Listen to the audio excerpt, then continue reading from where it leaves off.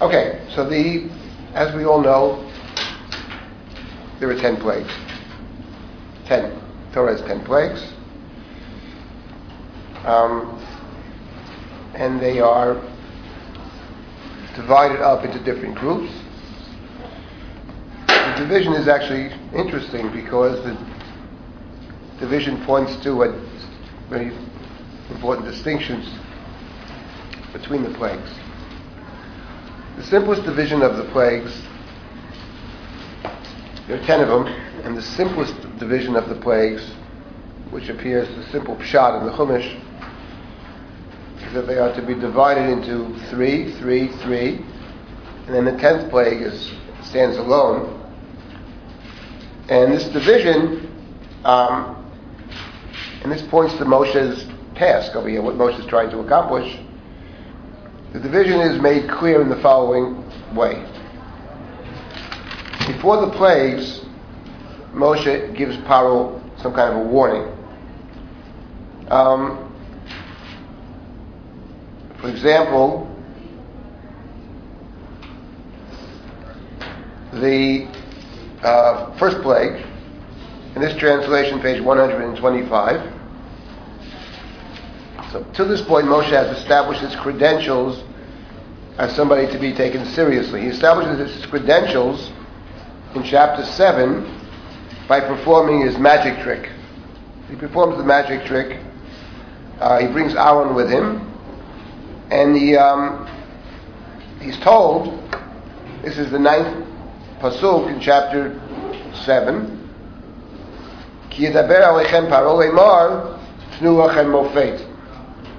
It says Paro will say to you, perform a mofet, perform a sign or a wonder. In other words, Paro will say to you before you enter into his house to deal with him. At this point, Paro will say to you, show me your resume. What are your credentials? So the credentials, so God says to Moshe, you tell Aaron, Kachet madcha v'yashlech l'fnei Paro yehi l'tanin. Instruct your brother. This is verse number 9 in chapter 7 on page 125 of this translation. So throw down your staff before Paro. It will turn into a tanin is a serpent or a snake. So that's what happens. Vayavo Moshe v'Aaron el Paro, vayasu chen kasher tzivah Hashem. They do exactly what God told them to do. Vayashlech Aaron et Mateu l'fnei Paro l'fnei avodav vahilu tanin. So Aaron throws down his staff, turns into a serpent. Vayikra gam Paro lachachamim v'lamachashvim. At which point Pharaoh summons his own wise men and his sorcerers. Vayasu gam heim chartumei Mitzrayim b'latehem ken. So the magicians, in turn, are able to do the same thing.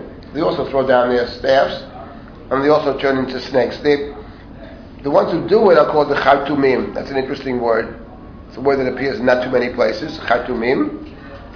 So they do the same thing. Vayashlichu ish, they throw down their staffs. Vayilu taninim, vayivla matei Aaron et matotam. But Aaron's staff, Aaron's snake, devours theirs. So it's his snake is a stronger snake. But the point is, but Paro hardened his heart. He refused to listen to them as God had spoken. Refused to listen to them means presumably they're not asking for anything. But refusing to listen to them sounds like refuses to listen to what he had said earlier. Earlier in chapter 7 seems to be recalling over here the story earlier when he went to Paro and made his request, which is let us serve God together in the desert. Paro refuses, takes away the straw. So over here, we pick up the story. Here he's established his credentials as a magician. That's an important point, but it has no impact, even though he seems to be a very good magician, maybe even a better magician than his own magicians, but Paro hardens his heart and refuses to listen. So this is the introduction to the 10 plagues, actually, which begin in the next pasuk, in chapter 7, pasuk number 14, And now we have the instruction to go to Paro and the 10 plagues. Yes? Reminiscent of Joseph's interpretation of Paro's dream. Would you speak up a little, please? It's reminiscent of one of Joseph's dreams, the Paro's dreams that Joseph, swallowing everything. Well, that's a good point, actually, yeah. Also Daniel, in effect, Daniel, if I were correct with Daniel, there's somehow he's proving that his God is stronger than the other. That's true. Well, the story of Daniel has many links to Joseph, and many, many links to the Joseph story of Daniel. That's true. The story of Daniel is very much about, maybe even more than the Joseph story, is about a demonstration that the God of Daniel was stronger than the God of the Babylonians or whatever. Yeah, that's certainly true. And he can also interpret, he's also a better interpreter than the Babylonians. The Babylonians can't interpret the dreams. In the case of Daniel, I think Nebuchadnezzar, in one of the stories, tells his interpreters, he wants you to interpret my dream. And they say, okay, tell us the dream, we'll interpret it. And Nebuchadnezzar says, that's no trick. If I tell you the dream, you have to tell me the dream. You tell me the dream and interpret it. He said, well, how can we do such a thing? If you don't do it, I'm killing all the wise men. All you be killed.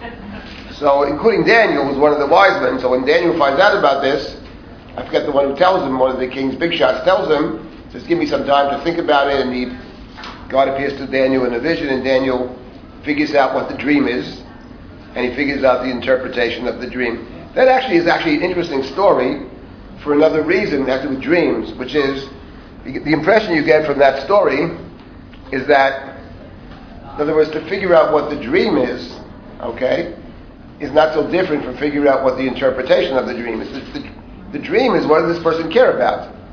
So to figure out the interesting, the book of Esther, actually, that we're coming to very soon, plays with this also. In the case of Esther, depending how you read Esther, but one way to read Esther is that night the king could not sleep.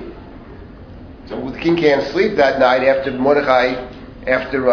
Haman was invited to the two parties. So the question is the king not sleeping at night, is it coincidence? Or is the king not sleeping at night because something is bothering him? If you take the second approach, that something is bothering him, what could be bothering him? Presumably, what's bothering him is, why is Haman invited to these two parties? Just with the queen and me. That's very troubling to him. So he can't sleep, so he searches for the record books, and in that case, actually, in the book of Esther, he finds his own interpretation. He finds his interpretation, presumably, that Mordechai the Jew saved my life. He was not rewarded. His interpretation, by that I mean, it actually, depending how you read the Megillah, but one way to read it is, she planted in his head the idea that maybe Haman isn't such a great friend of his after all. He wants to kill assuming he knows all this, he wants to kill the very person who saved his life. And not only that, he wasn't even rewarded. So the paranoia sets in, why wasn't he rewarded? And then he's turning to Haman and asking him what should be to the one the king wishes to honor becomes, for the Megillah, not an innocent question. Haman thinks it's himself, and the king knows he thinks it's himself. So maybe it's a test of Haman, but it's also a way to degrade Haman. It's not so much honoring Mordechai. In any event, my point is that this whole question of understanding your adversary, understanding well, that's true of the Joseph story, that's true in the Daniel story, that's true in the Esther story, perhaps, in all of those stories. Over here, what's interesting is we have another confrontation with Paro, and this is not about Paro's dreams, that he's sleeping in that and dreaming, but it does tell us a lot about Paro's thinking. What is Paro actually about? And then the question is, given the fact that he's about X, how do you get him to change his mind? It's not going to be very simple. He's not going to simply change his mind. How do you coerce him to change his mind? That's what's happening throughout these stories. We'll see some of these elements. That's what Moshe has to try to do. It's not that Paro invites him in. Now, the case Joseph, Paro wants Joseph to take the job. He wants Joseph to be his viceroy, because he sees in Joseph the opportunity for his own growth. But in the case of Paro, obviously, that's not the case. In any event, we have over here the beginning of the plagues. So how are they structured? Let's start with a simple text. the structure is very important for us. The simple reading of the 10 plagues is that they're structured in the following way. There are 3 of them, and there are another 3, and then another 3, and then plague number 10. And the reason that this is a very good way to break down the plagues, because it would appear in the Chumash that that's the way the Chumash organizes the plagues. For example, the first plague, we have a... Who keeps on the phone? She said there are no trains running up to Riverdale. What should she do? Should she take a cab? Does she have money? Ask if she has money. Where is she now? She's now in 90-something street, and then she has to go to... There's no trains going up there? No. What should she do? I said to her... There's buses. They don't have... No, that's she now. has to be in school in an hour. Tell her to take a cab. If she has money, go back and take a cab. I don't believe there's no trains. Mm-hmm. I believe the trains are going to a point and not going all the way. I just came off the train and they did announce that there was a problem on the uptown train at 79th Street. She has to go to Riverdale, yeah. Right, tell her to use her. If the train's going up to Riverdale, she should take money and take a cab at 231. It's not going at all, let her just take a cab. From 96th Street, she can get a green one of these green cabs. Okay. Just make sure she has enough money. Thank you. All right. So let's see. The first plague is like the first plague. There's a warning. The warning is God says to Moshe, "Go to Paro in the morning," and he goes out to the water, maybe to the Nile. Go and stand by him and greet him on the side of the Ya'ar, Svat HaYa'ar. Take along your staff and tell him the following. Give him a warning. Tell him, Ko Amar Hashem. That's a very prophetic statement. Thus says the Lord, right? Ko Amar Hashem. You have refused to listen to me until now. You don't obey me. Bezote da, in verse number 17. Bezote da ki ani Hashem. Now you will know that I am God. So that's the first plague. That's the warning for the first plague. The words to underline is Bezote da ki ani Hashem. With this you will know that I am God. Because remember, when Moshe appeared to Pharaoh the first time, when he wants to take the people out to serve God for 3 days, we talked about that episode. Pharaoh's words to Moshe, the first words were, Lo yadati et Hashem. I don't know this God, he says. Never heard of this particular God. And I'm not going to send Israel out either. Lo yadati et Hashem. So now the plagues, the first plague is addressing that statement, I don't know God. So Moshe says, oh, you don't know God. Bezote daki and the Hashem. But this is how you will know God.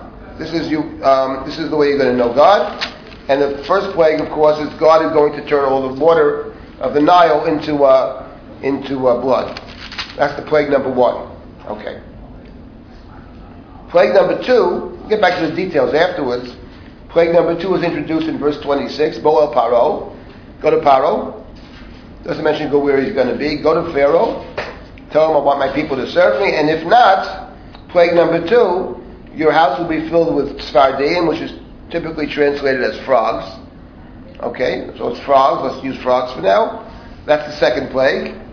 And then Paro responds back and forth. At the end of the day, he refuses to let them go. Plague number 3 is on page 127, verse number 12. Vayomer Hashem el Moshe emor al Aaron Neteyet batcha v'achat afar haaretz. Tell Aaron to beat the dust of the earth and to raise up lice from the kinim. Say it's lice. The magicians try to do the same thing to remove the kinim. They can't do it. Kinim are in the lice of the people, the animals, the works.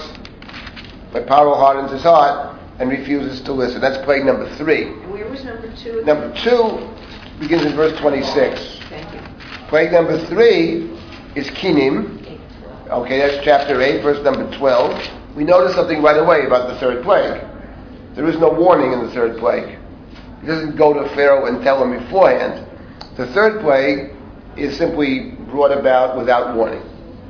That's plague 1, 2, and 3. And the 3 plagues were introduced with the statement, with this you will know that I am God, Bezot Teidah. Now we get to plague number 4. And lo and behold, plague number 4 is parallel to plague number 1. Right? Get up in the morning, stand before Paro, he goes out to the water. It's exactly the way plague number 1 was introduced.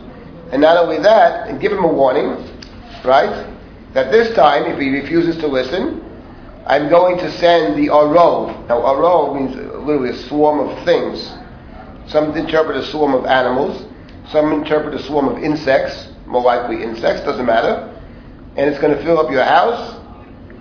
And then in verse number 18, V'ifleiti bayom ahu et eretz Goshen.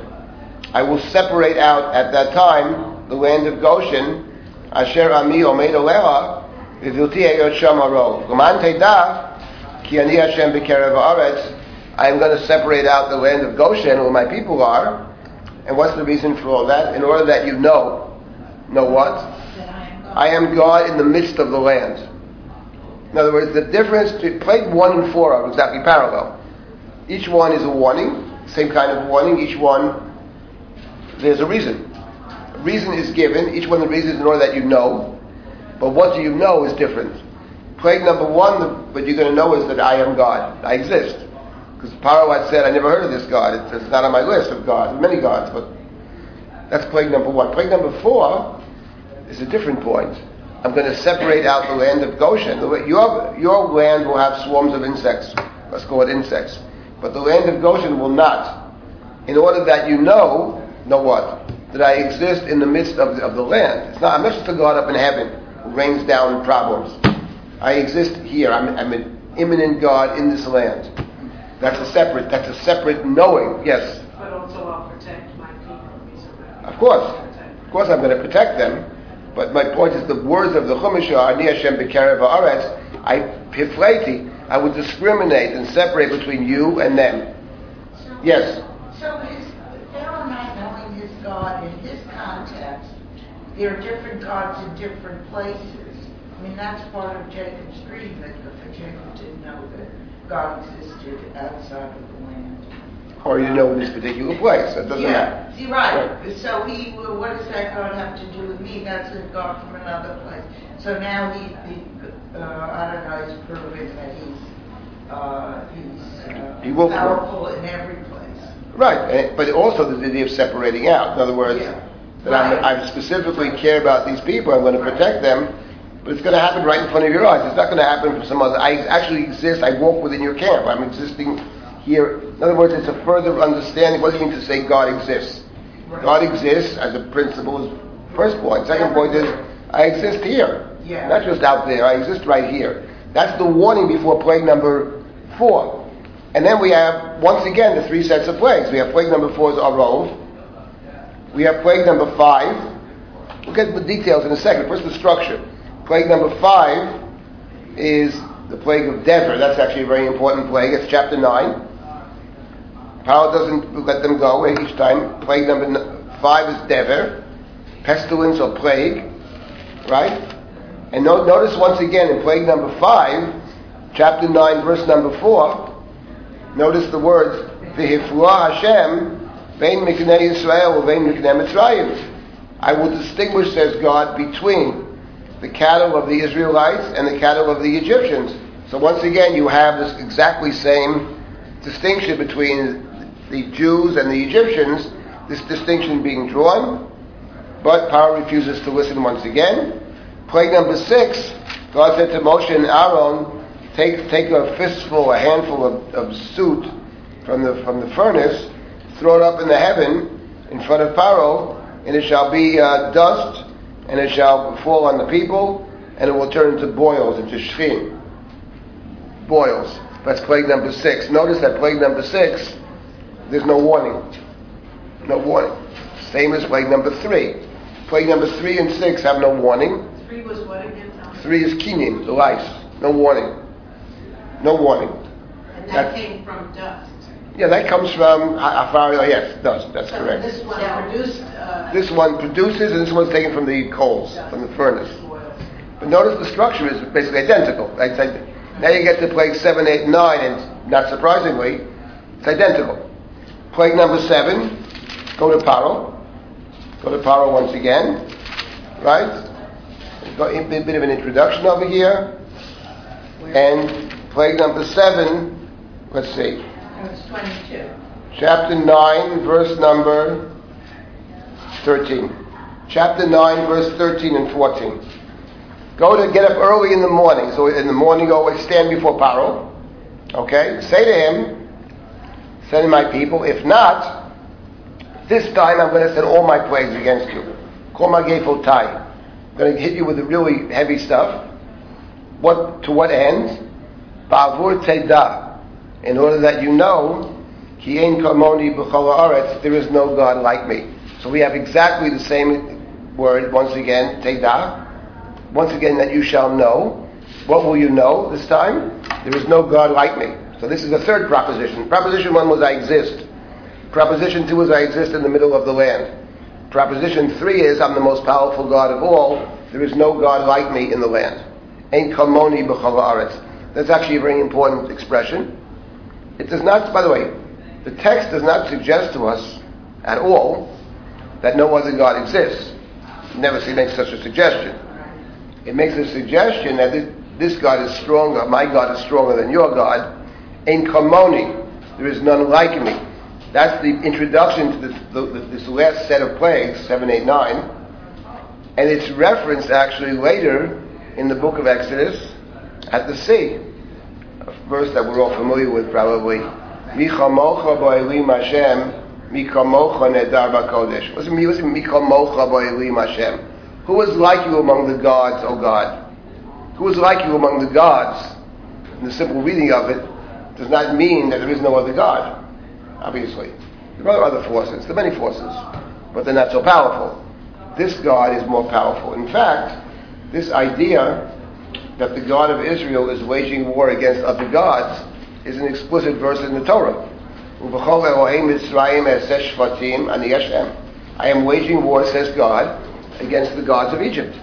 So it's interesting when you study the 10 plagues, this has been done by others, one of the things some people look at is the gods of ancient Egypt, and to try to see within the plagues how the plagues are attacked not just on Paro and the people, but also an attack on the gods of Egypt. The sun god being a very significant Ra. Actually, the word his name is Ra. There's all kinds of plays in the Chumash on the word Ra, which means evil in Hebrew. Ra means evil? Yeah. What? Ra means evil? Ra, Resh Ayin, means evil. Yeah, wickedness, evil. But that's to play on the Ra, and how to pronounce it, was the Egyptian sun god. Yes, the Egyptian sun god is Ra. But the Hebrew word Ra means evil. So there's all kinds of plays in the Chumash. It's not our topic is Moshe, actually. We can't do the whole thing, but my point is a simple point. If you ask what is Moshe's objectives here in talking to Paro, the Chumash spells out the objectives black on white. The objectives are threefold. Primarily, you might say the objective is to take the Jews out of Egypt. That is an objective. But then when Moshe talks to Paro, that's not how Moshe presents it to Paro. He says, send them out that they may serve me. That's true. But he never puts it in terms of let's give the people freedom. He never says that. He puts it always in terms of the lessons to be learned about the God of Israel.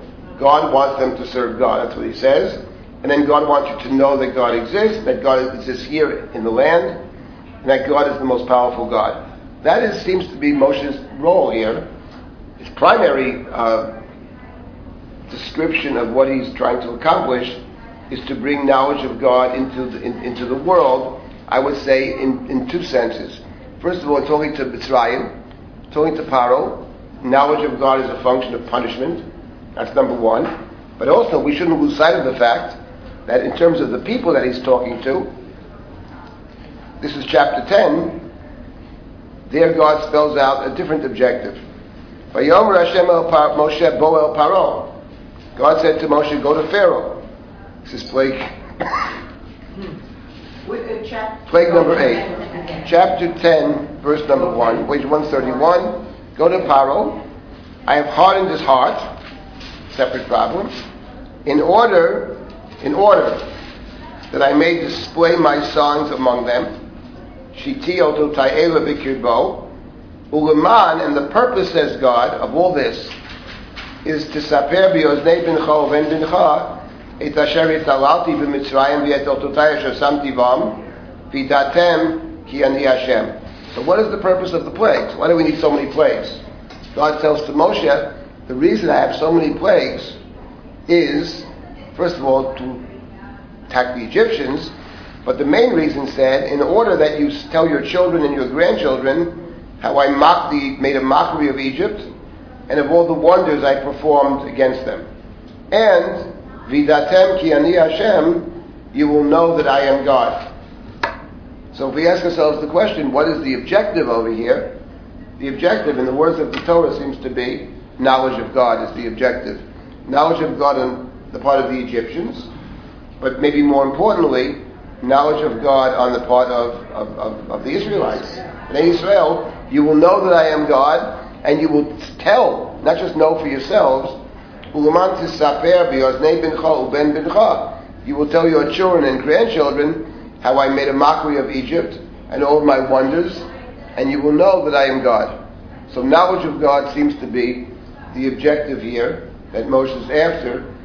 For the Mitzrayim is one thing, but also for Bnei Yisrael, it's an explanation actually. Why do you need so many plagues? Why don't it be enough to have one plague? Do one plague and take them out. Why 10 plagues? Because I want to multiply the miracles, says God. I want them to talk about me, to know who I am. I want them to accept me. That's the way the Chumash presents God's objectives. And Moshe's role is to carry out God's will. So that is the objective of the story. That's actually a very interesting objective. It's not what we would ordinarily think. That the purpose of the plagues is to free the people. That's not the language here. Yes, send them, they'll serve me, that's true.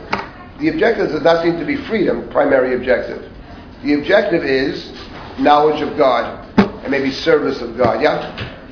Somehow, maybe in disaster, we humble ourselves and we see beyond ourselves, I shouldn't have done whatever. Maybe, but I mean, the point I think is... And it had to be so strong because his ego was so... You're talking about God or Paro? Both, actually. Right. The point is that what's clear in the Chumash, it's actually a very important point, that we think of the story of the Exodus as human freedom.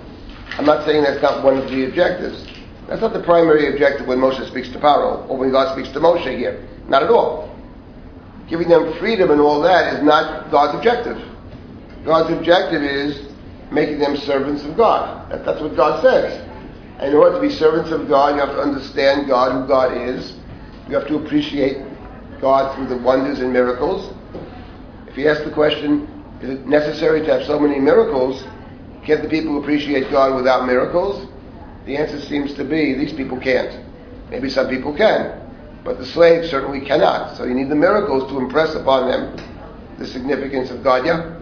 By having 10 plagues and each one getting something else, maybe the message is this is the God who controls everything. That's certainly true. You have God. God who controls everything. That's certainly right. For another reason, actually, it's right. Because there's something else going on in the plagues. My objective here is to simply, at the beginning, just to lay out the 10 plagues, the way the Chumash presents them. 3, 3, and 3. That's clear. The 9th plague also has no warning, by the way. 7 and 8 have a warning. Plague number 9 has no warning. That's the plague of Moshe. No warning. So 3, 6, and 9 have no warnings. 1 and 2, 4 and 5, 7 and 8 have warnings. And each set is introduced with the idea of in order that you know. And the knowledge is 3 different things. Now there's something else actually going on in the plagues that's very interesting. Again, we could spend a lot of time on the plagues. I don't want to spend more than one session on it, but there's something else very interesting about the plagues and their structure. And that is that the plagues seem to be directed, or they play out in 3 different ways. One is, there are plagues that refer to the water, to the Nile.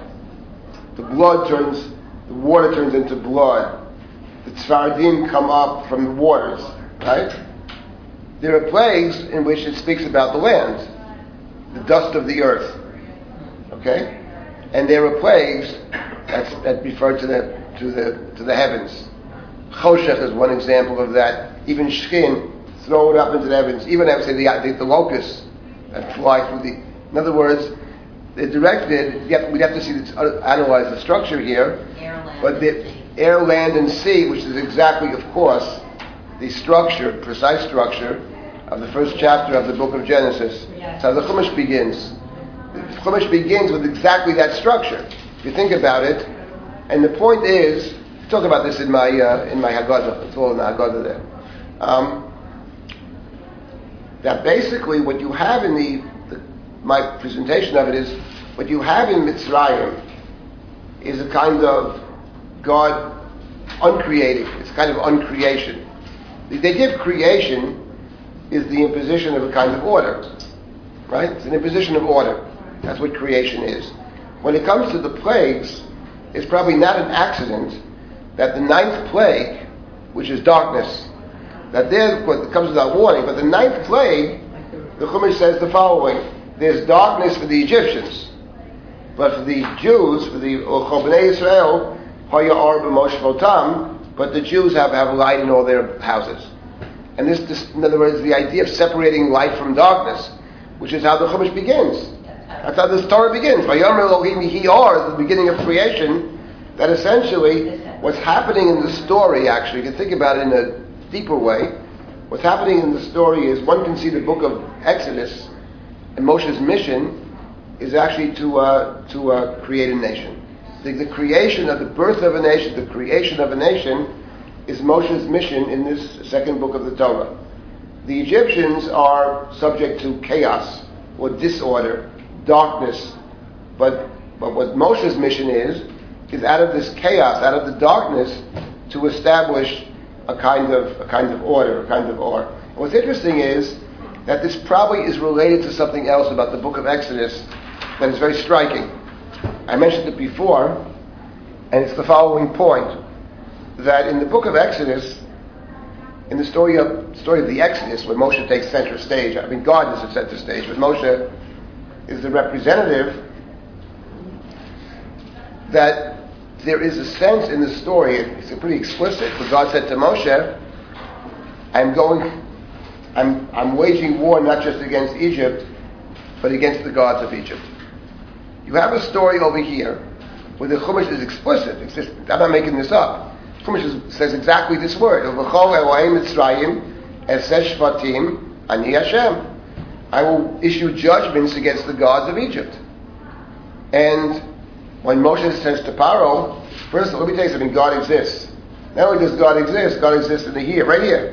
And not only that, this God is stronger than the other gods. Ein kamoni, there's no God as strong as I am, as good as I am. Mi chamocha b'elim Hashem. My simple reading of it is that there's not a sense in this whole story that these other forces don't exist. There's a war between the various forces. And what's interesting is that that's not true, for example, when you read chapter 1 of the Torah. When you read chapter 1 of the Torah, there is no sense whatsoever in chapter 1 that anything else exists of any value, of any power outside of God. Right? God created the sea serpents. There's no struggle. There's no battle. There's no opposition. There's no effort expended. God is speaking. Vayomer Elohim, God speaks. There's no sense whatsoever of a struggle. Unlike the ancient Near Eastern myths, chapter 1 of Genesis, there's no struggle. That's not true in our story over here. In the story of the Exodus, the sense you get over here is there's a war. Now God is stronger. Okay, our God is stronger.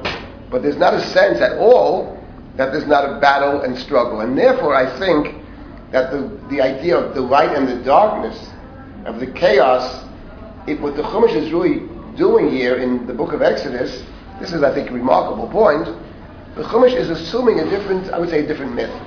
Chumash is assuming here a different idea of God's place in all creation. That there's not just one force. The Chumash assumes that there are legitimate forces out there, but the God of Israel is the more powerful force, but there's still a war. And I would say not just as it assumed over here, that Moshe is engaged in a combat, in a war against the forces of Egypt, but it also assumes it in Shirat Hayam.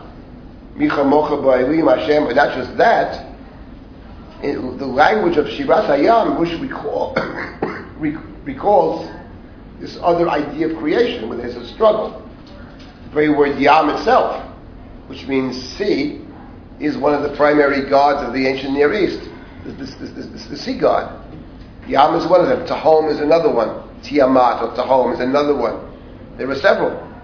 And they're pretty much alluded to in the Song of the Sea. So the point is, Moshe's role over here is to engage in combat with not just Paro, who may see himself as a god, by the way, but with the various gods of Egypt, And Moshe's idea is, here you really get a sense, I think, in the Chumash, more than, say, with Abraham. This idea that Abraham is there to teach the world about God, that there somehow he has some enlightened idea of the God, he's going around preaching this gospel. Maybe we could find some kind of allusions to it, but if it's there, it's very muted. But in this story, I think it's not muted. In this story, you have your gods, I got my God. My God's better than your God. And that this whole fight over here, one can read this, especially when one looks at the stories of the ancient Near East, there's a lot of truth to it, that actually, as the Chumash says, it's a battle between the gods, not a battle of the titans, but one God is more powerful than the other. And that's a very different kind of a story. Here you really get a sense that Moshe advocates for one kind of God as opposed to the other. In the Abraham narrative, I think there's much less of that in the simple reading of the Abraham narrative. Yes, he calls out in God's name. Yes, he gathers people. Is he really proselytizing? Is he not? All of that image of Abraham as the one who discovers God, I'm not sure it's actually in the Chumash. I don't see it in the Chumash so much in the Pshat, in the plain reading of the text. But here, I think you get that sense. And that's actually interesting for our purposes in terms of Moshe. Moshe is really, in a certain sense, putting out there a different conception of what God is. And you see this from the very beginning with Moshe, by the way. Our topic here is Moshe. It's not really the Exodus story, but it's Moshe. But you see from the very beginning the kinds of questions Moshe asks God, that he actually wants to understand the nature of God. What is your name? Who else asked that question? I mean, Jacob asked the angel the question when he wrestles with the angel. But only Moses asked God, tell me who you are. Tell me about your essential nature. So that's a very important point. Okay, yes, so you want to say something here? Okay. Now let's get back to this. This is the structure of the plagues. 3, 3, and 3. Okay? And then the last plague we'll deal with separately. That's a standalone piece. The one who divided the plagues essentially into this way, I mean the Chumash divides it this way, but the one who actually pointed it out was Rabbi Yehuda of the Talmud, or more properly of the Passover Haggadah. Rabbi Yehuda hayanoten ben simonim tetzach adash biachav. Rabbi Yehuda would give the 10 plagues simonim. He would acrostic. Tetzach adash biachav. Tetzach adash biachav. Tetzach is dam tzvadei kinim is 3. Adash is arov dever shchin is the next 3, and biachav is barad arbe choshech. And then Makat Becharot he threw in with the last group. But essentially it's 3 and 3 and then 3 plus 1. Which of course is the plain division of the Chumash. Last time we met, last week, I mentioned another way to divide the plagues into 5 and 5. So Moses said to Paro, better let us go, lest our God smite us with Dever or Cherev. Dever is plague 5. Cherev is plague 10, presumably. So there's another way to divide the plagues into 5 plus 5. But let's get back to the division of 3 and 3 I like just because it makes it very clear what Moshe's mission is in terms of instructing the Egyptians and I think more importantly, instructing his own people. Now let me pick up another point about this. Before we get to some of the details, I want to make another point, a general point about the 10 plagues and what Moshe's strategy is in terms of the plagues. It comes back to a very basic question in the Chumash that we've discussed, no doubt. When Moshe says to Paro, I want you to let us go out into the desert. 3-day journey into the desert to serve God, he says, to bring sacrifices to God, avod, is to do some kind of service. What was Moshe's intention when he says this? Let's say Paro says no. Let's say Paro had said yes. Okay, go about for 3 days, take a journey, go out, whatever it is, have your sacrifices or whatever, take a day, maybe a couple of days, let's say 1 day service, and then you're going to come back. It's a week. It's a week. So what would Moshe have said? Would Moshe have said, okay, and we'll be back at work in 1 week from now, 100%? Or was this just a ruse that he has no intention of returning with all the people? to go to the desert, he's going to run away. That's a very important question. Well, is he tricking him? He really means to run away? Or does he mean actually he's going to serve God, have a kind of a festival, and then after the festival they all return back and they make the same bricks over again? We'll never know the answer to that because Paro never let him go. So it's a hypothetical question, but if we got to choose between those two options, it strikes me that the better choice is that actually he plans to come back. He does not plan to run away, and I think that's clear from a verse in the story. And the verse I'm referring to is the verse that appears in the fourth plague. The fourth plague talks about, the fourth plague was the arov, was the swarm. There's going to be 128. Chapter 8, verse 16. So there, Moshe says, you better let us serve God, otherwise the insects are going to get you. Arov could be insects or animals. Let's call it insects. It's going to affect only you, and it won't affect them. In the land of Goshen, my people, I'll separate them out. And sure enough, in verse number 20, these Arov is coming along to Pharaoh's house, his servants, Egypt, causing great destruction. Verse 21.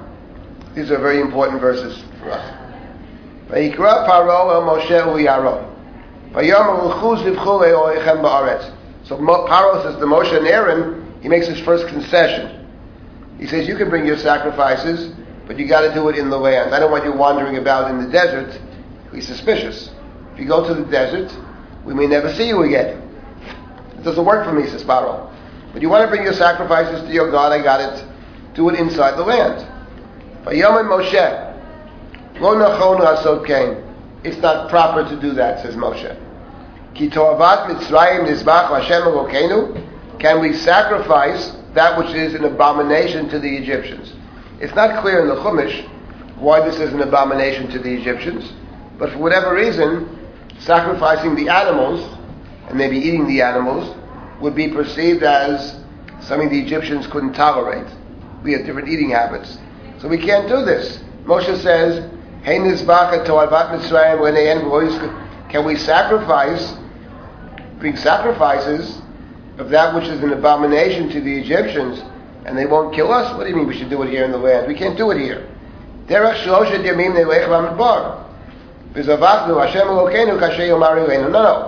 We've got to go outside. 3-day journey, far away. And then we can bring our sacrifices. We can't, thank you very much. We can't do it in the land.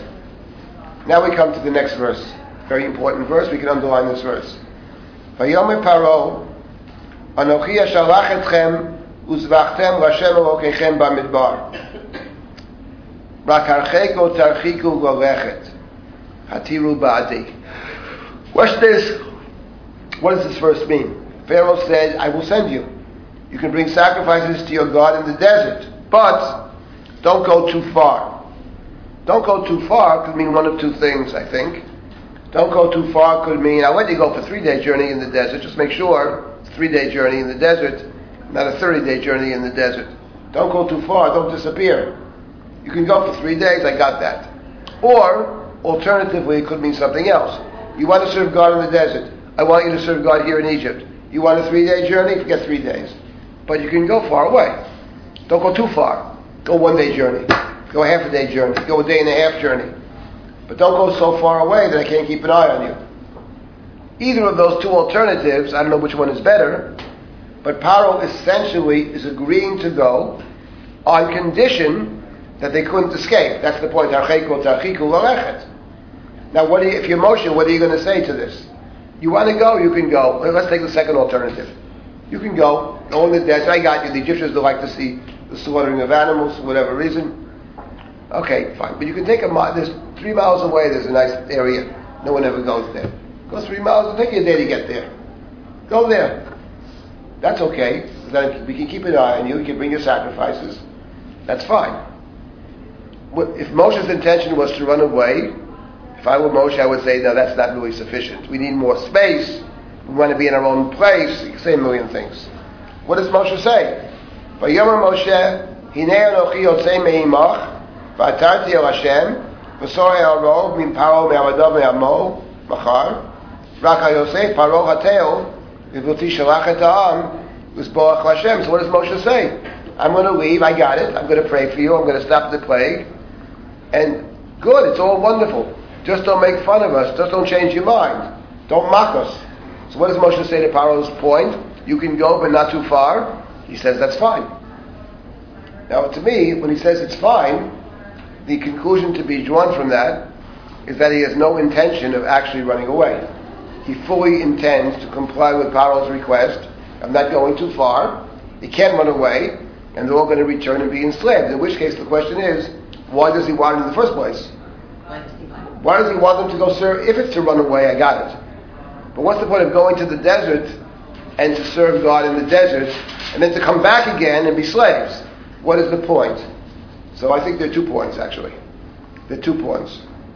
First of all, one point is that the moment that you actually are not slaves, it could be for 1 day, it could be for 1 hour, the moment that you go out and leave slavery, you suddenly begin to reflect about what it means to be a slave. The moment you taste freedom, actually, it's very hard to go back. Okay, you're going to go back, but the effect of that will be to be thinking, to be considering, and to understand a lot better what it means to be a slave.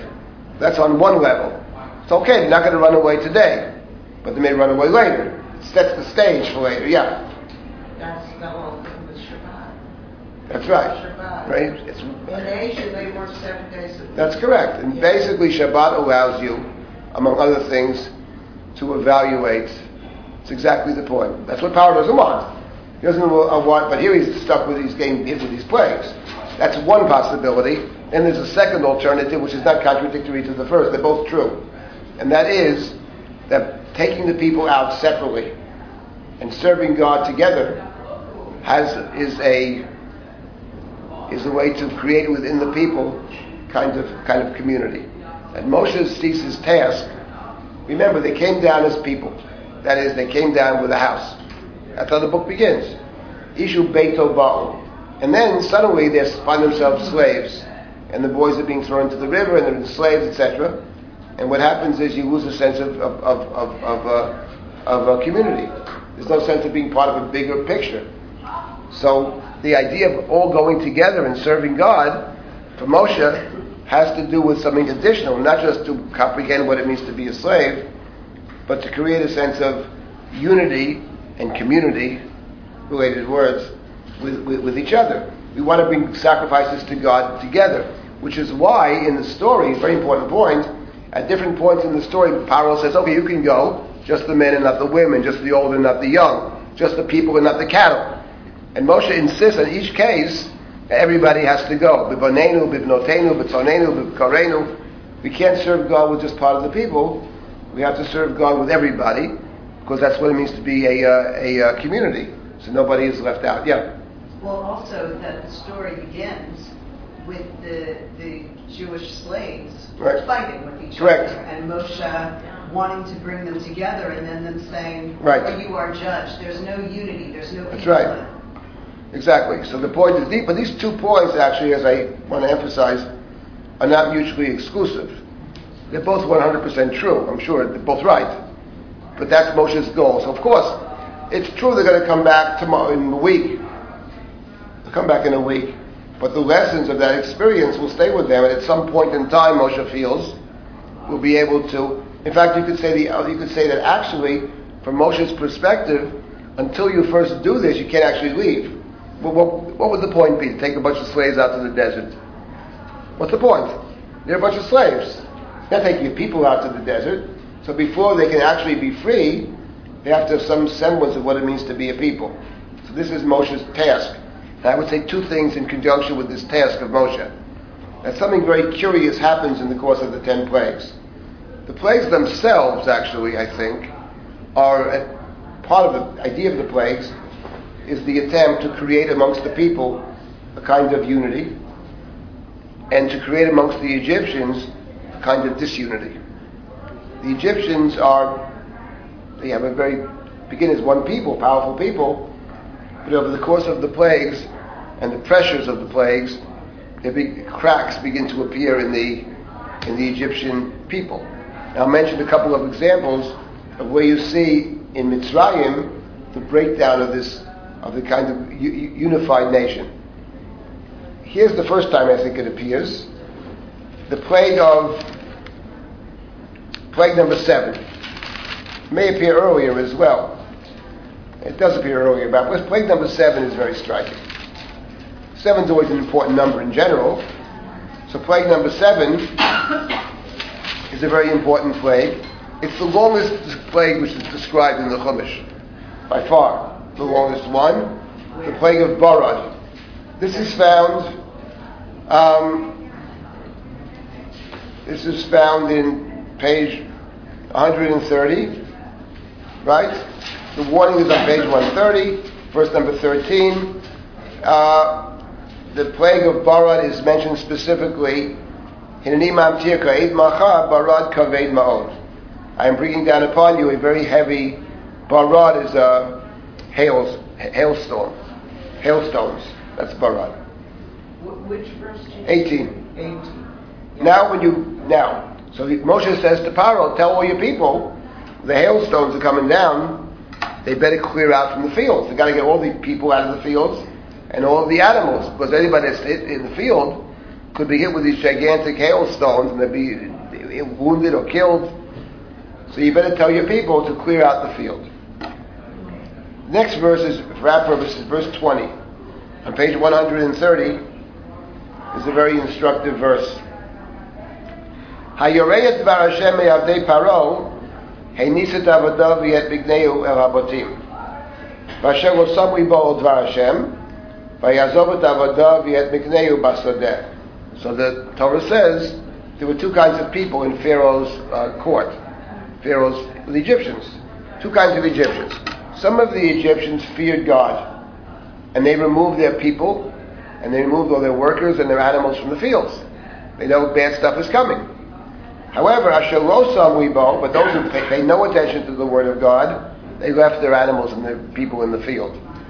So then the hail comes down, of course, and the animals that are left in the field are wounded or killed. People die, but others they didn't. They feared the word of God. Here you see for the first time very explicitly that within the Egyptian people there's a division, split. Some of the Egyptians are obeying God, and some refuse to listen. You know what's amazing? I have never noticed this before. Okay. Among many other things I haven't noticed. Right, that's clear, right? But Okay. This is really incredible. Yes. Is it possible that the ones who obeyed, who feared God and went inside, that those might have become part of the Erev Rav? Possible. Certainly possible. We know for sure some of the Egyptians at the end join up with the Jews. That's for sure. So my point I'm making is that, it's plausible actually, the point is that over the course of these plagues, I'll give you another example of this. Give you another example. So here it's the servants of Pharaoh. But in the next plague number 8, then Moshe comes and says to Paro, God says send them go. And this time if you don't let them go, on page 132, plague number 8, I'm going to send the locusts. And the locusts will devour what is left from the plague of Barad, of hail. So plague number 8 is a continuation in the sense of plague number 7. Right? So then Moshe makes his little announcement and he walks out. Verse number 7 of page 132, chapter 10, verse 7. Vayomru avdei Paro elav. So the servants of Paro said to Paro, Ad motai yezeranu l'mokesh, shalachet anashim v'yavdu et Hashem Elokeihem, aterem tedak yavdom Mitzrayim. This is a stunning pasuk, actually. The servants of Paro spoke to Pharaoh, and they rebuked Paro. You don't find this too often that the servants of the king rebuke the king. Paro is God, right? Paro could kill them in one instant. So they say to Paro, "Are you ready?" It's right? It's phrased in terms of a question. We know about questions in the Torah; they're typically hostile. It's a rhetorical question. How much longer you do this nonsense going on here? How much longer will there be for us to snare? Send the people, let them serve their God. Don't you know that Egypt? What are you waiting for? We're going to drop dead? Don't you know that Egypt is lost? Right? Well, what is this? You don't understand it? They're rebuking the Paro, which is mind-boggling, actually. And sure enough, what does Paro do? He brings Moshe and Aaron back. Then he asks the question, whom do you wish to send? Who wants to go on this little journey? Okay, you can go. Who are you taking with you? To Moshe's answer is, B'noreinu v'skenenu nelech, with the young and the old, B'boneinu b'bnotenu, with the sons and the daughters, B'tzonenu u'v'vkarenu, with our various flocks, Ki chag Hashem lanu. The answer is everybody and everyone, all the people, all the animals, men, women, children, old, young, everybody's got to go, says Moshe. Remember that in the Joseph story, when Joseph wanted to bury his father, the Pharaoh kept behind the children and the cattle. So this Pharaoh has a similar idea. He doesn't want them all to go. If they all go, they can run away. That's what he's thinking. So Pharaoh says, you kidding? He says, may God be with you if it ever happens. I see that evil is before your face. I see evil intentions. Ra'ah neged p'neichem. This may be a play on the sun god of Egypt, which is Ra, actually. Where is this? This is chapter 10, verse number 10. 10. And then the truth is there are multiple such allusions with plays with the word Ra in the book of Exodus. That's not our topic right now. But it's very interesting. No, says Paro, you want only the men. You want the old men. And he chased them away from Paro. But here you have exactly this issue of unity and disunity. You see amongst the Egyptian people that there's a breakdown. That Paro no longer is the... And actually, there's even another example of it within the plagues, even more striking. Before the 10th plague, Moshe says... Moshe instructs Paro. He says to Paro in chapter 11, Paro had warned him. He says, I had enough with you. I don't want to see you anymore. Next time you come to me, I'm going to kill you. But God says to Moshe, tell him one more thing. There's one more plague left. We have 3, we have 9. There's going to be a 10th plague. So Moshe says to Paro, here's what's going to happen. In the middle of the night, God will appear in the land of Egypt. Your firstborn will be killed. There'll be terrible cries. Amongst Israel, there'll be silence. Not even the dog will bark. L'man teidu, and once again, in order that you know that God will separate between Egypt and Israel. And verse number 8 is what's striking. Verse number 8. V'yardu kol avodecha ela elai.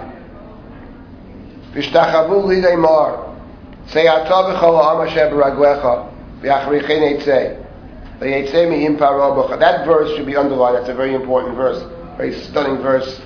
All of your servants, says Moshe, will come down to me and bow down to me. Boggles the mind.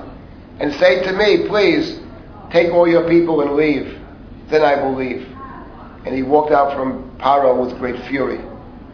So the point is, what he's saying to Paro is, that I'm not just now we're taking my people with us, but your servants will bow down to me. So what he's saying is, you've lost your control.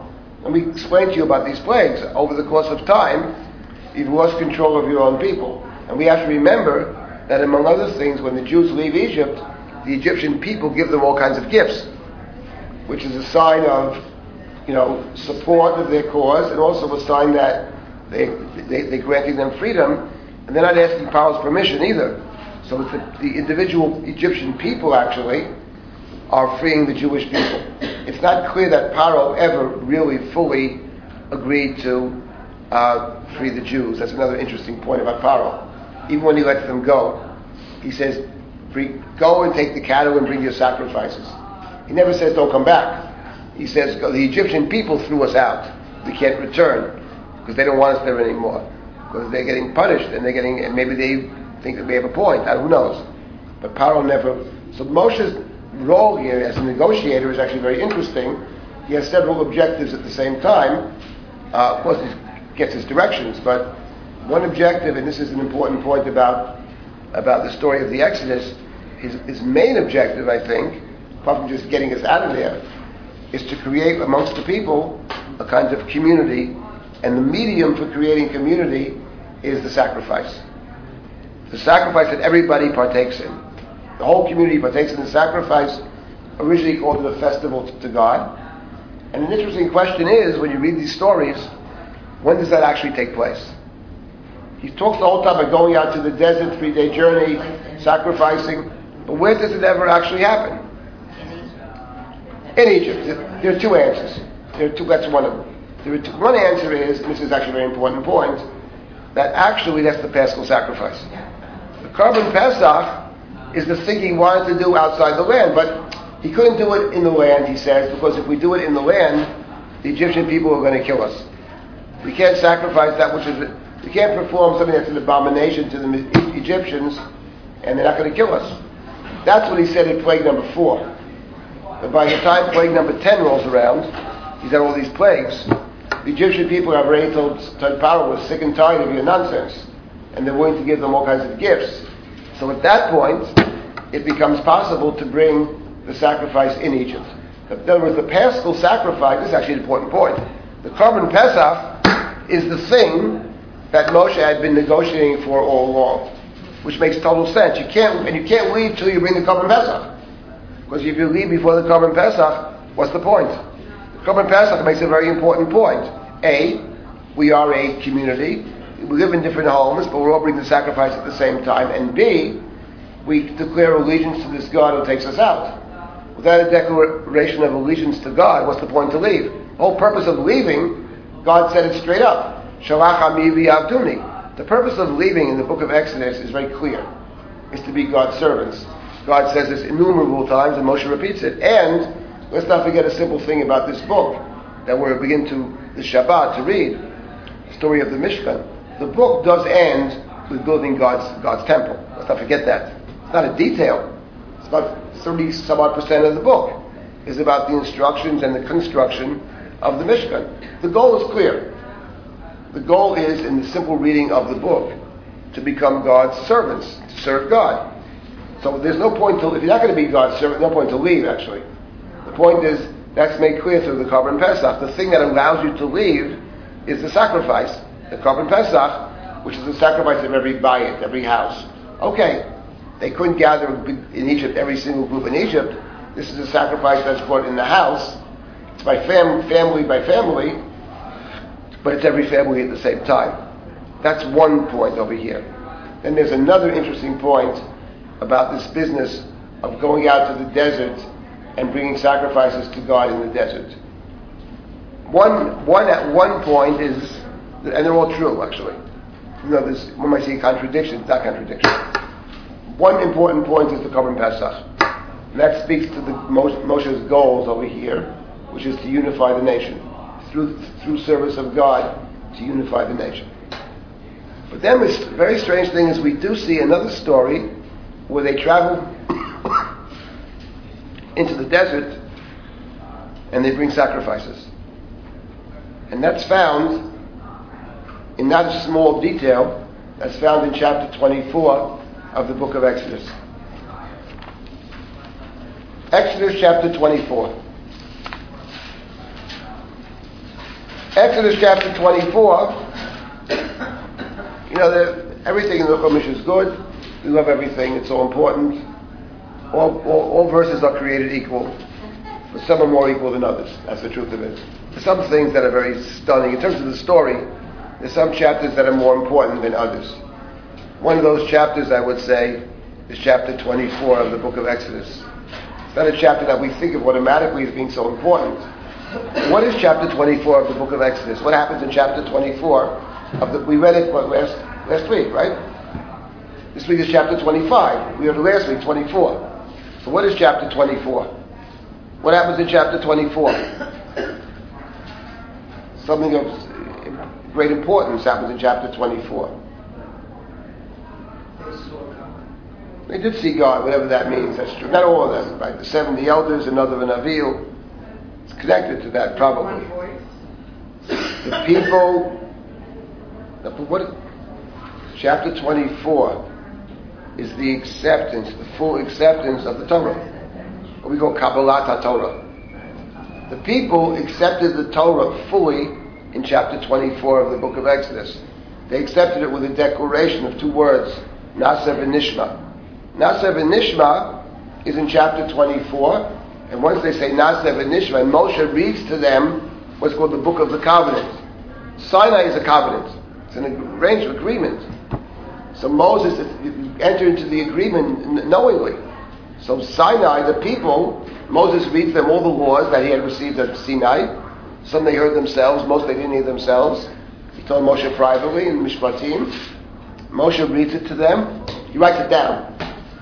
He reads them the Book of the Covenant. And the people say, Nasa v'nishma. And what does Moshe do after they say Nasa v'nishma? What does he do? It's very important to understand. What's important, actually. One of the keys to learning. Know what's central, what's not central, what's secondary, tertiary. What is the key? He takes the blood of the sacrifice, it says. Half the blood he threw on the altar. He took the blood of the covenant. He took the remaining blood, he threw it on the people. And he said to them, this blood is the blood of the covenant that God has made with you concerning all of these dvarim, all of these things. What things? It's the 10 Commandments plus. It's all the laws of Mishpah. These laws, these rules are covenantal in nature. They describe a covenant with God, and you have entered into the covenant through the blood of the sacrifice. What sacrifice? Where does it say a sacrifice here?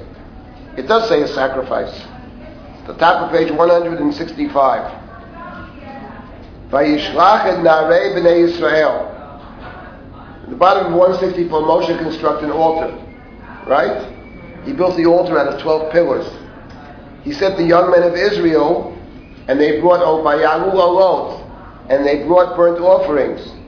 Vayizbechu zvachim shlamim l'Hashem parim, and they brought zevach, they brought peace offerings, animals that are to be eaten to God as shlamim. Zvachim and olot, those are the two sacrifices that they brought. Burnt offerings and offerings that are eaten. Zvachim v'olot, that's the words of the Chumash. When Moses went to Pharaoh, and Moses said to Pharaoh, we're going off to the, Pharaoh said, you go off to the desert. You can take the people. But he says, towards the end, but you can't take any animals. Leave the animals behind. Leave the animals behind.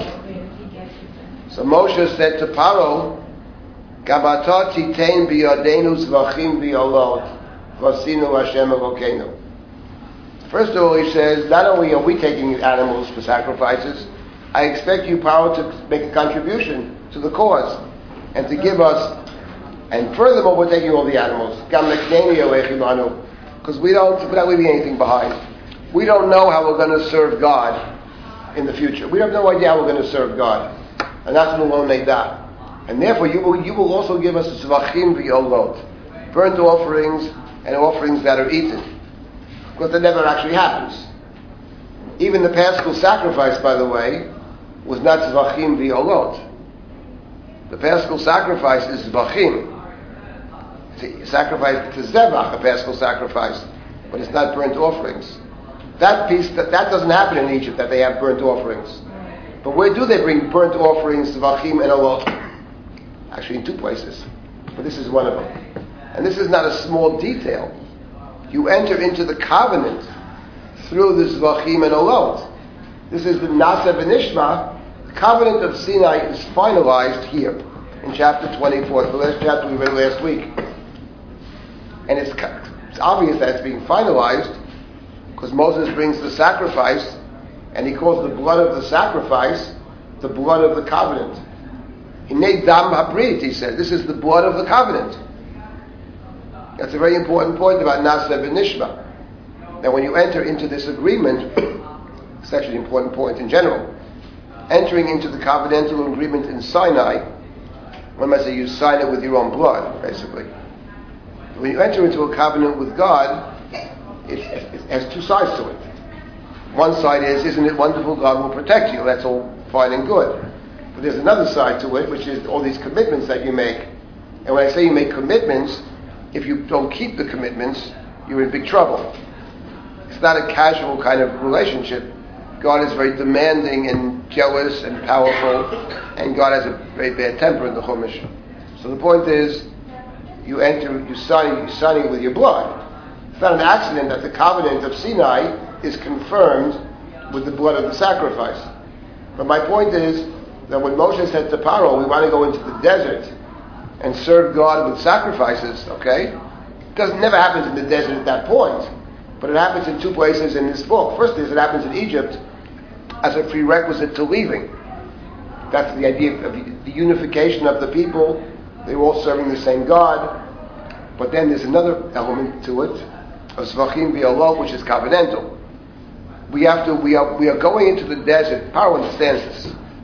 We are going into the desert. This is why Paro doesn't want it. What do I go to the desert for? For your little festival. What's the festival about? It's a declaration of allegiance to God. That's what actually it's about. Not just unifying the people, which is very nice. It's more than that. It's a declaration of allegiance, which we sign with the blood of the sacrifice.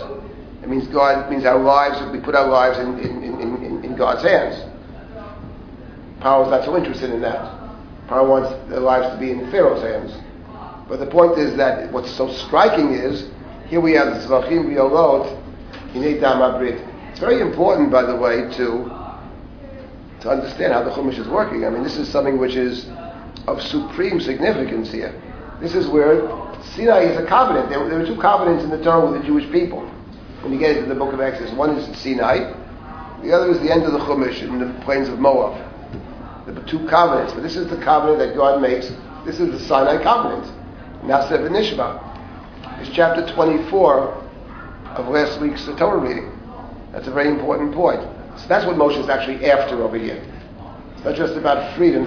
Freedom is a value for the simple reason that if you're not free, you can't actually make any choices. So you can't actually be God's servants if you're not free. It's not possible. Because if you're not free, how can you make a choice to choose God? You're working on someone else's agenda. So that doesn't work. Working on someone else's agenda. That's the problem. There's a book dedicated to that issue, actually. How can you live? If you're living in a place like Egypt or what, is it possible actually to serve God under those circumstances? How can one do it? What are the limitations? It's a little book we're pretty familiar with. It's called Megillat Esther. That's what the book's actually about. That is what the book is about. The book is about assuming that you live in a world, I call it the false Eden. You live in the false Eden. You live in Babylon. That's where you're really living. Paros Umadai, but it's Babel. In other words, the king is the king. There's one king. The human king, self-centered human king, who desires unlimited power, has unlimited power, whose values are corrupt, and within his kingdom exists true evil. How do you function? How can you actually function as a moral being in that world? How's it possible? That's what the Megillah is actually about. Whatever answer it gives, I don't think it's not a feel-good answer necessarily, but that is the point. So that's the question, and that's the point of Sefer Shemot. Shemot, you can't actually serve God in Egypt. That's the point. You can only serve God in Egypt as a way out, but you can't serve God in Egypt because how could you serve God in Egypt? The Pharaoh is not going to allow you to do it. Therefore, you have to escape to your own space where you can fully serve God. So to that extent, God wants freedom. To that extent, freedom is a value. But freedom as an objective, Western value, that we have to value freedom, I don't think actually, apart from what I suggested, is a value in the book of Exodus. I don't think that's what it's about. Yes? I'm just not seeing the phrase Naseh v'Nishma here in chapter 24. You see Naseh, you don't see Nishma? No. Really? 7. In verse number 3, you see Naseh without Nishma. That is correct. Okay, right. But you have to keep reading. That's the trick. How about verse 7? Verse 7. Right, verse 7. Right. Sorry. Actually, since you raised the question, Thank you. I will say something about it. It's interesting, actually. Just a side point, but an important one. And when you read the parasha, these are the questions. It's not, Rashi is great, the Ramban, but we also can read, and you see the problems yourself. How come the first time? Well, what's actually going on over here? This is where Israel enters into the covenant of Sinai. But it's very strange. Moshe went up the mountain by himself. Remember the people said to Moshe, we're afraid to hear God's word. We don't want to hear God talking anymore. So Moshe says, okay, you stay down here, I'll go up myself. Moshe got a whole set of laws. Then he comes back down. When he comes back down, in verse number 3, it sounds like he reports back to the people what God told him. All the words of God, all the mishpatim. And the people said, Na'aseh. We will do it. Do you accept everything? We accept it. Then Moshe constructs an altar, brings sacrifices, takes half the blood and throws it on the altar. Then in verse number 7, he took the book of the covenant and he read it to the people. And they said, all that God has spoken, Na'aseh v'nishma, we will do, and we will obey, except Na'aseh v'nishma. So one question is, I'll take your comment as a question, how come in verse number 3, when Moshe issues his report to the people, they said Na'aseh. But in verse number 7, they said Na'aseh v'nishma. Or to put it differently, what is the difference between Na'aseh on one hand and Na'aseh v'nishma on the other? And I'll ask another question. Why is there a need for the whole business? Why not simply come down the mountain, write it down in the book as he does away to read it to them, Na'aseh v'nishma, take the blood and goodbye.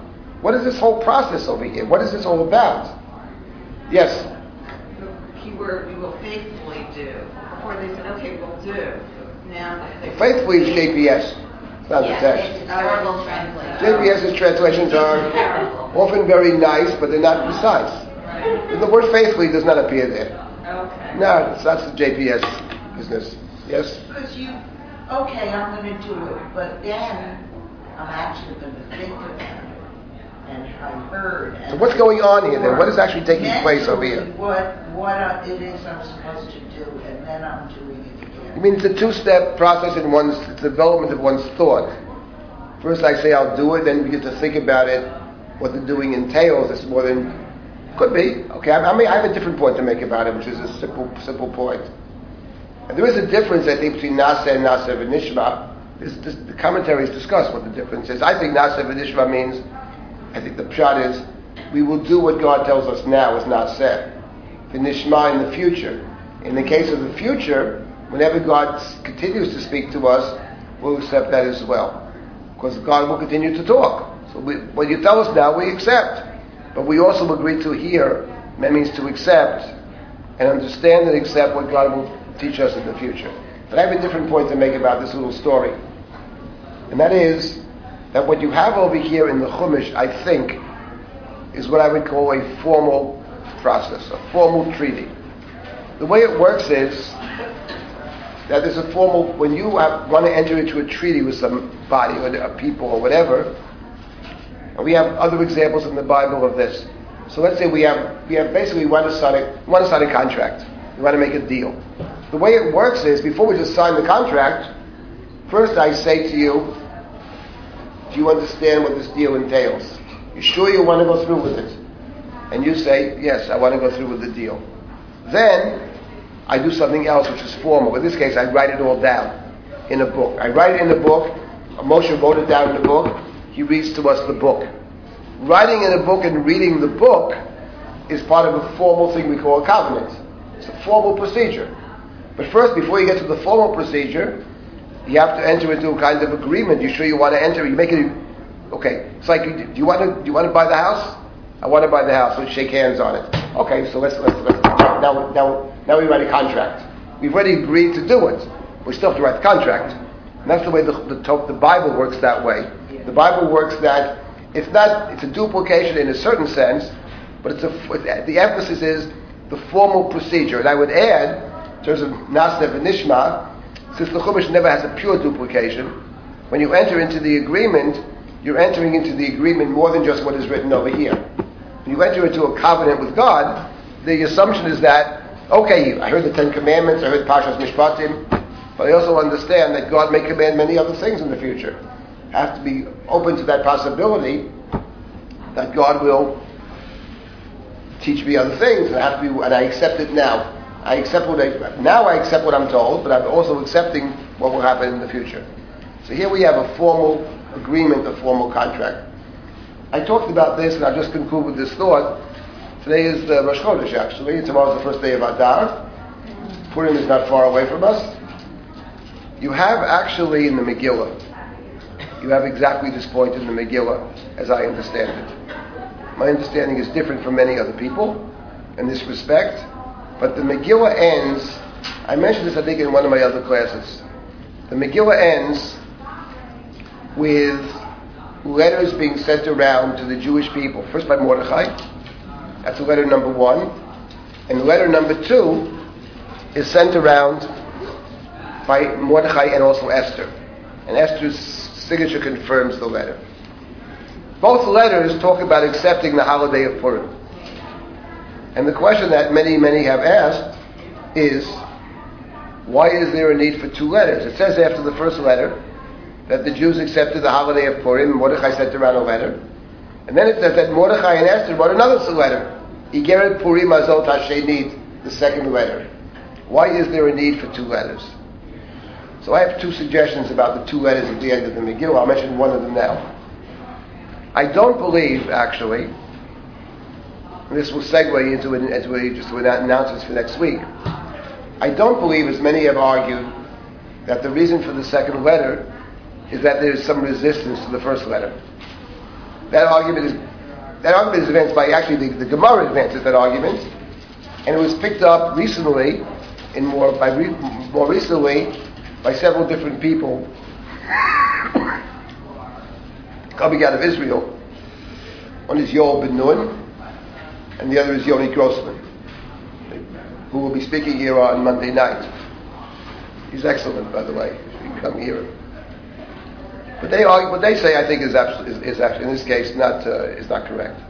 I don't agree with it. I think it's actually wrong. They try to read into the Megillah resistance to the first letter. There's not a shred of evidence in the Megillah that there's any resistance to the first letter. On the contrary, the Jews fully accepted everything they told them. It's not about so much resistance. It's about something. The second letter is not there because they resist. The second letter is there for something else, which our tradition picked up in spades, which is that the holiday of Purim, we enter with the acceptance of Purim. We accept it. We accepted the first letter. He couldn't tell us because we're 127 provinces. So he sends letter number 1. Do you accept everything? We accept it all. We accept Purim for ourselves, for our children, for all who would join us. They're remembered and performed every year, every generation. It's all accepted. Then Esther and Mordechai, you accept it. Now let's enter into a formal agreement. And the formal agreement is very similar to what we have in the Torah reading of last week, the agreement to accept the Torah. It's a formal agreement, Naseh v'Nishma, which is why, actually, when you read the rabbinic midrashim about Purim, and the Gemaras about Purim, it's very striking. And the famous Gemara in Shabbat about Purim. Gemara says in Shabbat, when the Jews, when they stood at Mount Sinai, God held the mountain over our heads. If you accept the Torah, fine. If not, this is your burial place. So we said, Naseh v'Nishma. So the Gemara comments, if that be the case, you always have an excuse if we don't keep the Torah. We were coerced into it. So it's Modar Rabbah, we are right, though. We have a good excuse. We never really accepted it. You forced us into it. So the Gemara says, Hadar v'Kiblu b'mei Purim. No. The Jewish people accepted the Torah later in history, at the time of Esther and Mordechai, at the time of Purim. There was no mountain held over our head. God doesn't even appear in the book. That's when we fully accepted it. There was no coercion. There were no miracles. In Esther. In Esther. That's the top. What are they picking up on, actually? What are they saying? They're saying something very profound about the book of Esther and about Purim. And there's much more to say about it. But what they're noticing, I think, is the parallel between the end of the book of Esther and the story of Matan Torah. What they're noticing is that in each case you have the two, first the statement, Naseh, then the formal agreement. When the Jews are accepting Purim as a holiday, we need to accept Purim. Accept the Purim and the values of Purim. The way Purim is expressed, gifts to the poor. Gifts to the poor is the defining property of a Torah festival. It's a Chag, because you're sharing with the poor. So that is basically the Jewish people are embracing a Jewish festival in the midst of Achashverosh's kingdom, and they're accepting it in the same way we accepted the Torah. So the Megillah sees in the acceptance of Purim a symbolic acceptance of all the Torah. And that's why you have exactly those two letters, because the first letter is like Nasa, we accept it, or you accept it. Now we have a formal agreement. Now there's other evidence, I think, that this is actually true. It's actually a very important point. It's certainly, I think, the way our basic tradition sees Purim in conjunction with Matan Torah, and it sees that Purim becomes not just a minor holiday now. Purim becomes a day of acceptance. In fact, the very term Kabbalat HaTorah that we speak about, the acceptance of the Torah, the word Kabbalah appears never in the Torah. I think it's a Hebrew word, actually. Kabbalah does not appear in the Chumash. It does appear strongly, though, in the book of Esther. Kimu v'kibru ha'Yehudim. The Jews accepted. In the acceptance of Purim and its various behaviors, its various obligations, its various commandments, we are in effect accepting the Torah. Just to summarize what we have in terms of Moshe, I'll get back to Moshe for a second. So again, Moshe's task was, the argument this morning was in the course of the plagues, the very structured plagues. First he's attacking Paro. He wants Paro to understand that God exists, that God exists in this world, powerful God. From the other side of it, he's also breaking down through the plagues, breaking down Paro's power base. But conversely, he's trying to create a sense of identity amongst the Jewish people and a sense of purpose amongst the Jewish people. That's the idea of the sacrifices. Not so much to run away initially, but to give them a sense of unity, a sense of purpose, a sense of service, understand why they're leaving, and that this sacrifice that they were never allowed to bring in the desert manifests itself in two forms later. The first is Korban Pesach, which is the prerequisite to leaving. You can't leave till you bring the Korban Pesach. You have to know why you're leaving. And some say, but then later on, in that critical passage, maybe the most critical passage in the book of Exodus, Nasa v'nishma. This is the blood of the covenant. It comes together with Zvachim v'Olot, that we left Egypt in order to serve God. And by the way, just one final 10-second thought. This interpretation brings into very striking relief a story that appears in we'll read in a couple of weeks, of the golden calf. If the whole purpose of leaving Egypt was, as God says, send the people, they shall serve me, and the whole covenant of Sinai, the Nasa v'nishma, is recalling the proposed sacrifice to God in the desert, then what in the world would it mean to bring a golden calf in the desert and say, these are the gods that took you out of Egypt? You haven't left. There's no point to go. The whole point of leaving was to serve. But what does it mean to say that you have a golden calf? So of course, this whole approach, this whole looking at the book this way, only underscores how significant and how troubling the story of the Egel is. But anyway, our goal was Moshe. I think Moshe's role was spelled out very beautifully in the Chumash in terms of the plagues.